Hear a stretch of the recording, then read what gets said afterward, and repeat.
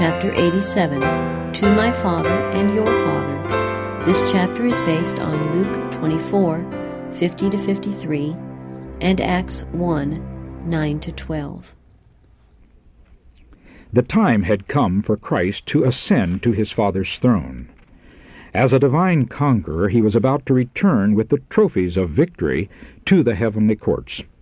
Before his death he had declared to his Father, I have finished the work which thou gavest me to do. John chapter 17, verse 4.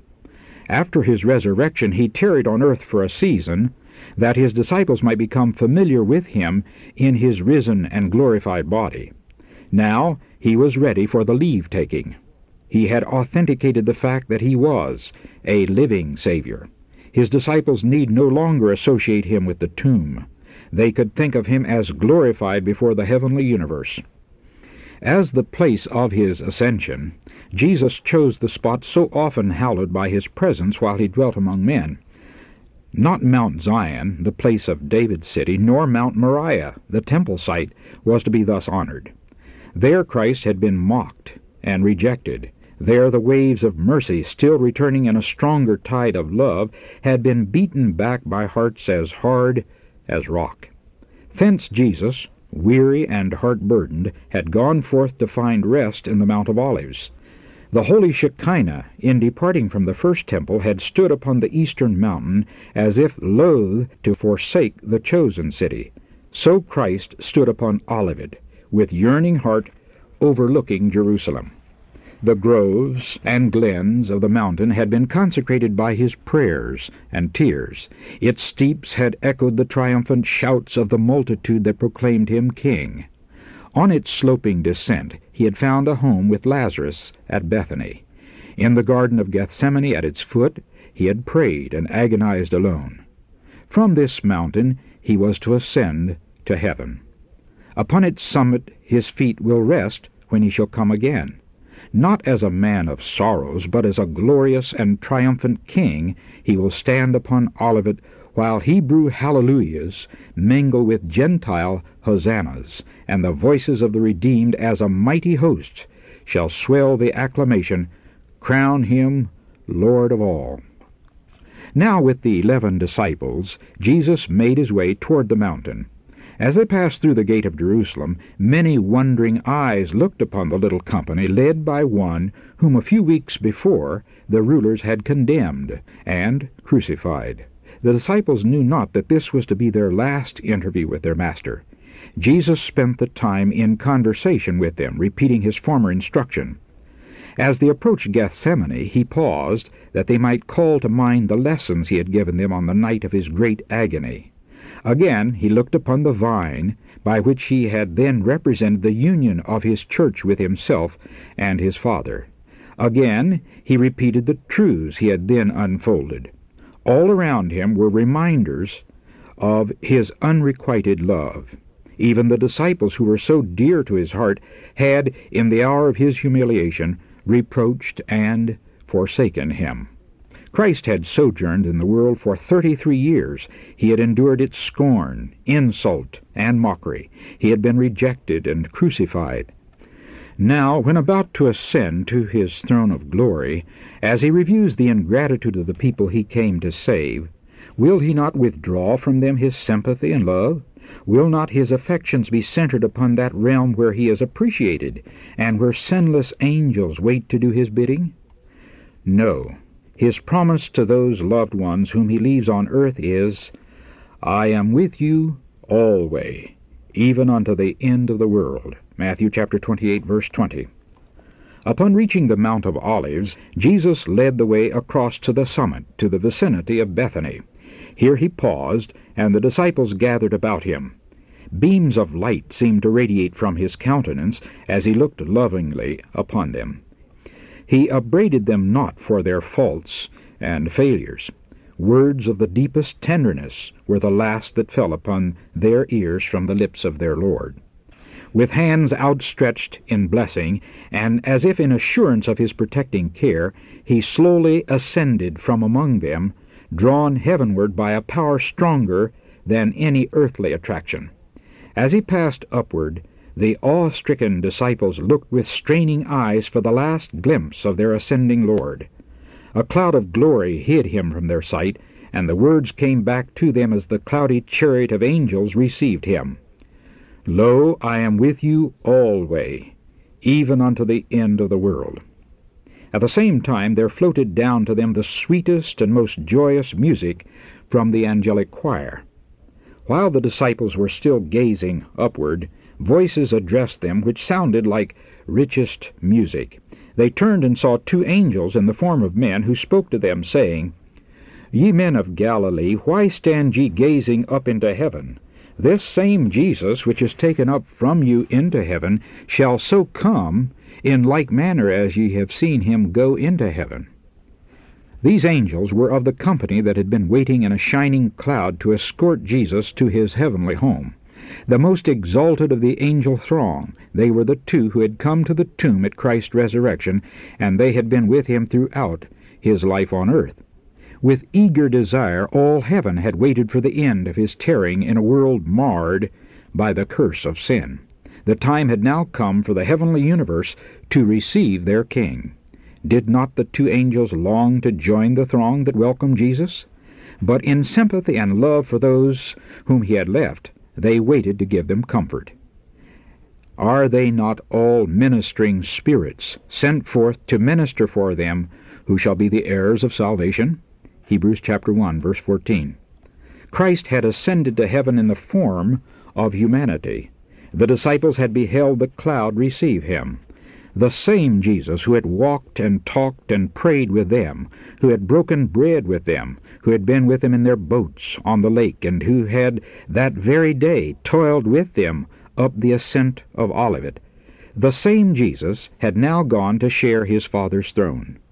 And the angels had assured them that the very one whom they had seen go up into heaven would come again even as he had ascended. He will come with clouds, and every eye shall see him. The Lord himself shall descend from heaven with a shout, with the voice of the archangel, and with the trump of God, and the dead in Christ shall rise. The Son of Man shall come in his glory, and all the holy angels with him.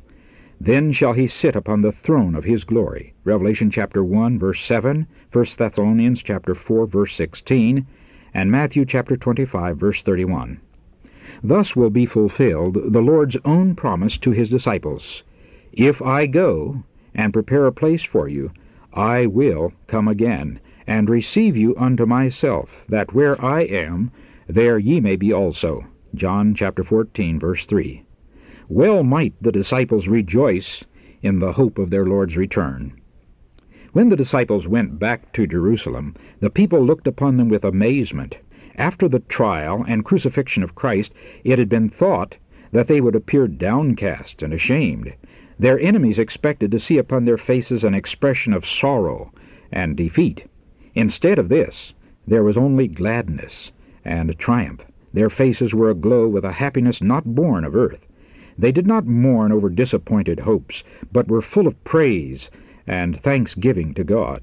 With rejoicing they told the wonderful story of Christ's resurrection and his ascension to heaven, and their testimony was received by many.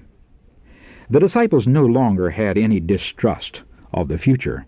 They knew that Jesus was in heaven, and that his sympathies were with them still. They knew that they had a friend at the throne of God, and they were eager to present their request to the Father in the name of Jesus. In solemn awe they bowed in prayer, repeating the assurance, Whatsoever ye shall ask the Father in my name, he will give it you. Hitherto have ye asked nothing in my name. Ask, and ye shall receive, that your joy may be full. John chapter 16, verses 23 and 24. They extended the hand of faith higher and higher, with the mighty argument, It is Christ that died, yea, rather, that is risen again, who is even at the right hand of God, who also maketh intercession for us. Romans chapter 8, verse 34. And Pentecost brought them fullness of joy in the presence of the Comforter, even as Christ had promised. All heaven was waiting to welcome the Savior to the celestial courts. As he ascended, he led the way, and the multitude of captives set free at his resurrection followed.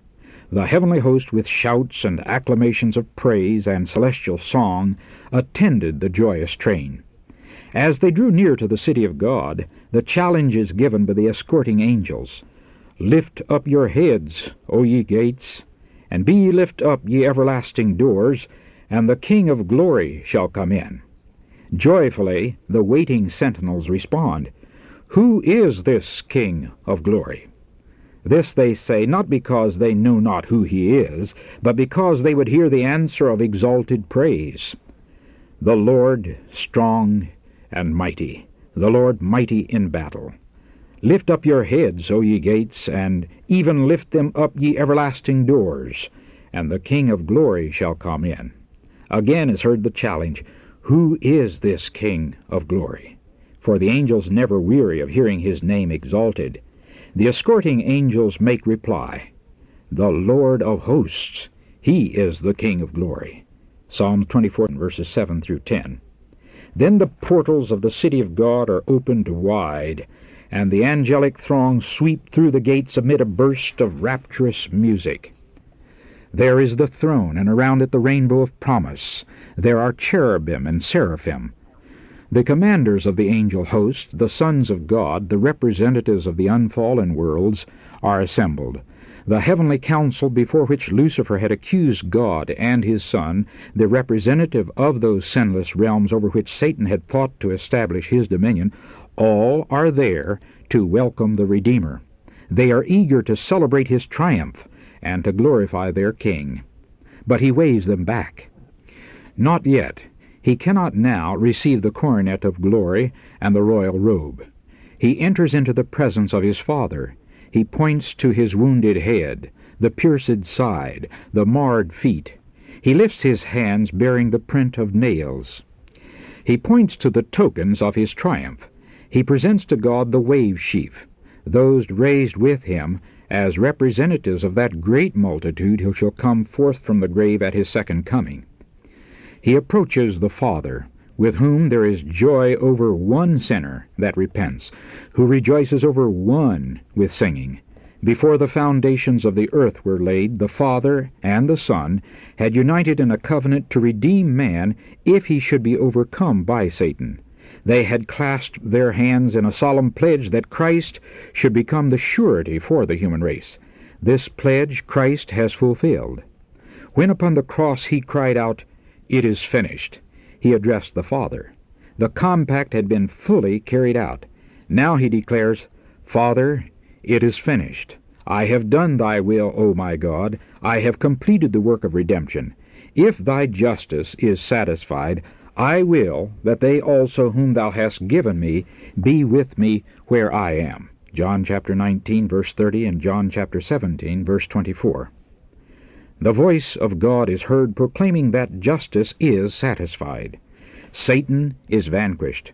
Christ's toiling, struggling ones on earth are accepted in the Beloved. Ephesians chapter 1, verse 6. Before the heavenly angels and the representatives of unfallen worlds, they are declared justified. Where he is, there his church shall be. Mercy and truth are met together. Righteousness and peace have kissed each other. Psalms the 85th chapter, verse 10. The Father's arms encircle his Son, and the word is given, "Let all the angels of God worship him." Hebrews chapter 1, verse 6. With joy unutterable, rulers and principalities and powers acknowledge the supremacy of the Prince of Life. The angel hosts prostrate themselves before him, while the glad shout fills all the courts of heaven. Worthy is the Lamb that was slain to receive power, and riches, and wisdom, and strength, and honor, and glory, and blessing. Revelation chapter 5, verse 12. Songs of triumph mingle with the music from angel harps, till heaven seems to overflow with joy and praise. Love has conquered. The lost is found. Heaven rings with voices in lofty strains proclaiming, "Blessing and honor and glory and power be unto him that sitteth upon the throne, and unto the Lamb for ever and ever. Revelation chapter 5, verse 13. From that scene of heavenly joy there comes back to us on earth the echo of Christ's own wonderful words, I ascend unto my Father and your Father, and to my God and your God. John chapter 20, verse 17. The family of heaven and the family of earth are one. For us our Lord ascended, and for us he lives. Wherefore he is able also to save them to the uttermost that come unto God by him, seeing he ever liveth to make intercession for them. Hebrews chapter 7, verse 25.